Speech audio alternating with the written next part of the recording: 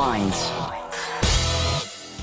Welcome back to Fault Lines with Nixon and Stranahan on 105.5 FM and 1390 AM in Washington, D.C. We have with us now the founder of independent news website 21st Century Wire. It's Patrick Henningsen. Good morning, Patrick, and welcome to Fault Lines. Hey, great to be with you, Garland. Great to be with you. Lee is out today. He'll be back tomorrow, but we do have Jamarl Thomas from the Progressive Soapbox. So, the reason I wanted to get you on, I'm looking online and I'm like, what in the world's going on? It appears that Patrick Henningsen and or 21st Century Wire is facing some censorship and restrictions. Fill us in. What happened and where are you guys now with that Facebook issue? Yes, I tried to share an article from 21st Century Wire, I think it was on Thursday, and it was on Syria. It was a factual news article just saying about the Syrian army's offensive going into Idlib in the coming weeks. And a notice popped up on my screen saying that you are in violation of community standards and you will not be able to share content until January 22nd, 2020. And I've received these bans before on a weekly basis. I think the longest one was 10 days in the past. It used to be on a kind of rolling basis. Every 10 days it would receive a ban. And it's difficult to know how and why this happens. There could be an algorithm.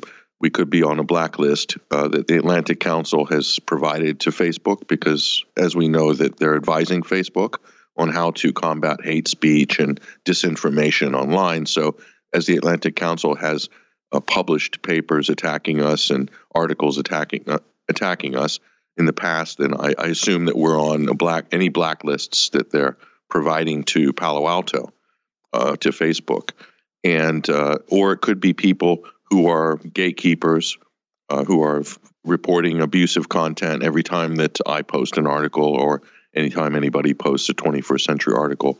It'll be flagged as a violation of community standards because there's people waiting for us to post and then they just automatically report it. So I've lodged about 5 or 6 complaints with Facebook. Hopefully a human being will read one of those at some point and go back and look at any of this content. I said, show me one violation of terms and conditions, one violation of community standards in the last 10 years. If you can, please show it to us because I don't think we have. I've been very careful about that sort of thing because I can't afford to lose Facebook as a community or tool, as a social media network. It's very important for getting the information out and connecting with people who are interested in the sort of topics that we cover. So I make a point to play by the rules, but it seems that somebody's not playing by the rules, either Facebook or gatekeepers that are out there abusing the platform.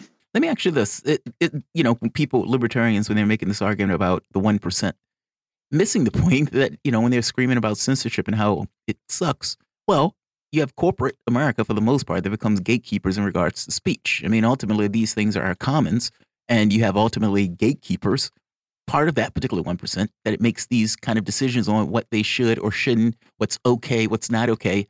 And truth, within the context of this stuff, is not a defense for shutting people down based on political beliefs, even if they're not Nazis and all this other stuff. What do you think should happen? Meaning, do you think the First Amendment should be expanded to social media?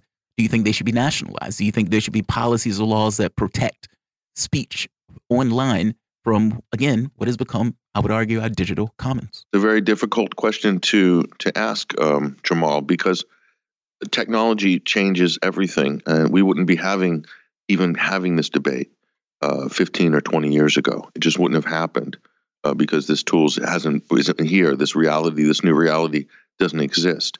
So with technology comes all sorts of other capabilities of people and groups, good actors and bad actors, to take advantage of this technology to distort what's really going on. And I think that's what we see a lot of. The problem with social media is distortion, that you can have well-funded lobbyist groups or covert government programs like the Integrity Initiative, which is actually a government-funded disinformation network. That's in Britain, but in the U.S. you have similar things with military, and not just that. I mean, the thing that they tried to do with Twitter, where they were trying to get a Twitter thing in order to create a revolution in Cuba. Well, we've got to add this too. A couple of things. Recently, it's come out that one of the executives for Twitter is a member of a British, basically, intelligence operation for online, controlling the online conversation.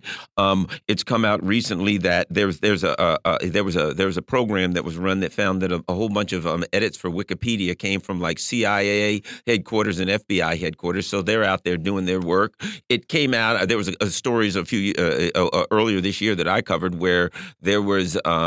There was an Israeli operation where they had like college students and a bunch of people that they were basically paying to be online and be their online tools, kind of their correct the record thing. So I think, Patrick, what's coming out to me is this, it's a Machiavellian thing where you accuse your enemy of whatever your greatest weakness is. We're looking at people who have these gigantic online influence operations. People like New Knowledge who got caught, creating bots and calling them Russian bots and then saying, and then directing them towards somebody and saying, look at all those Russian bots directed towards people. What we're looking at, I think, Patrick, is the things that we are being accused of in trying to get out just our research and our investigative journalism.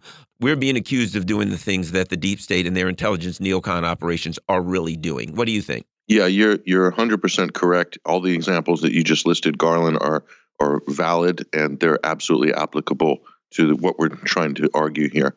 And I think what needs to happen is there's two. What needs to happen is Facebook needs to manage. They need to manage this issue, and managing this issue means they need to listen to complaints by bona fide media outlets. If they're being suppressed or censored, or if they're a victim of online abuse by gatekeepers reporting all their posts, flagging all of their material, so it looks like calling it fake news, and etc. They need to be responsive to that. They also need to be aware of all of the organizations which you just mentioned, Garland.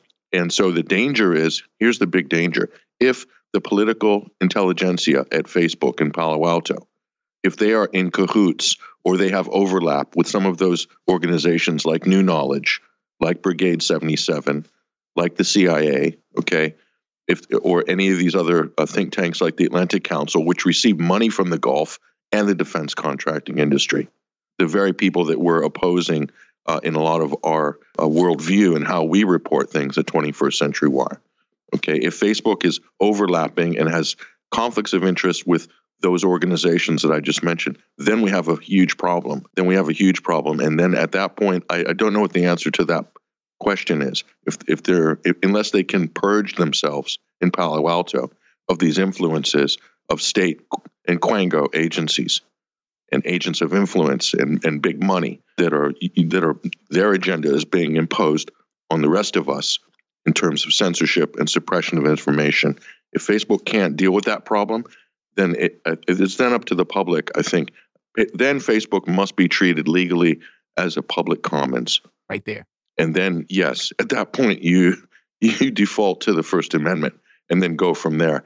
I don't know what the answer would be after that, but I think we have some systemic issues that need to be addressed, and they're not being addressed. I take this kind of like the radio. Like back in Nazi Germany, FDR used it for these kind of fireside chats, whereas Hitler used it for propaganda. The people didn't necessarily know this new technology, and so everything that came out of that radio seemed to be true. Right. It's a disruptive technology, and your environment changes. Meaning, just because you haven't had that technology to account for all of those years doesn't necessarily mean you need to update rules and regulations and laws, and even in the way that we view this stuff, in order to accommodate the technological change that has taken place in the way that we organize ourselves and engage. First Amendment, honestly, I default there. I know what you mean. It's a painful experience to have some faceless God to make a proclamation that may or may not be true, that you can take, that may have political edges associated with it. You do a video and Elizabeth Warren, they demonetize it, and you're like, wait a minute, why is this video getting demonetized? Who's at the buzzer of that to click that button in order to do that?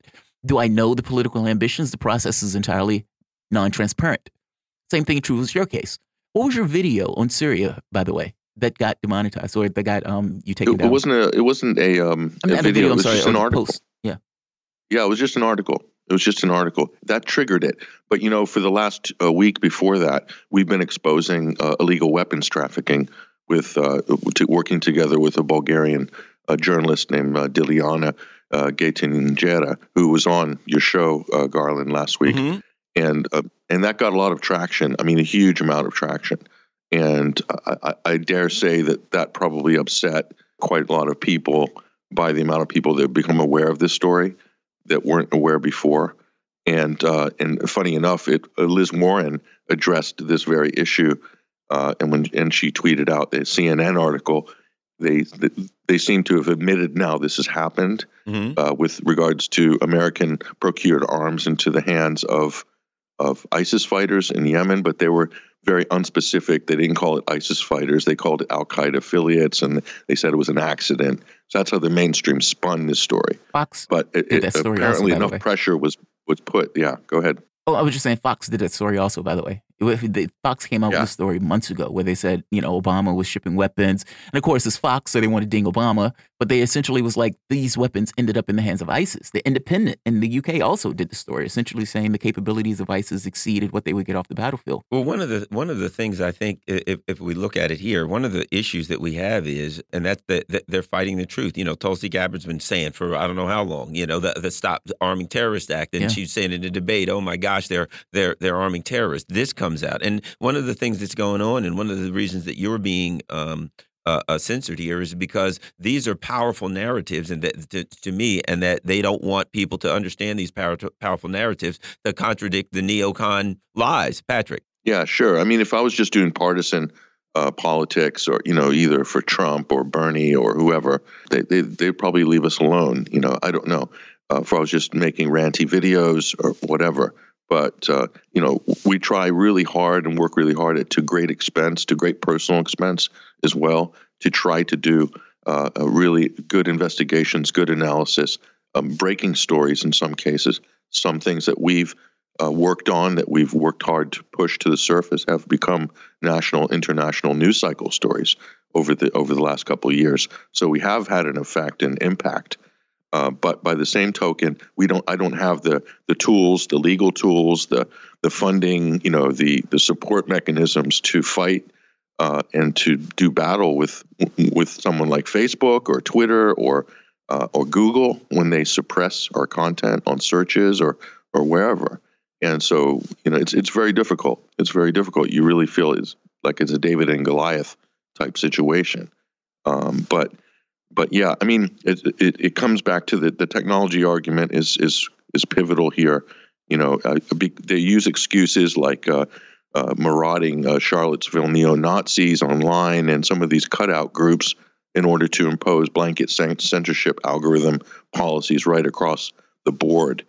And the problem is it's a global policy when Facebook enacts it, because this commons is global now. It's not just your local community protesting against a hate group or someone you don't think belongs in your community, which happens all over the country. And that's their constitutional right of every community to sort of police their commons in their local area. But the problem with social media, it's global, it's transborder.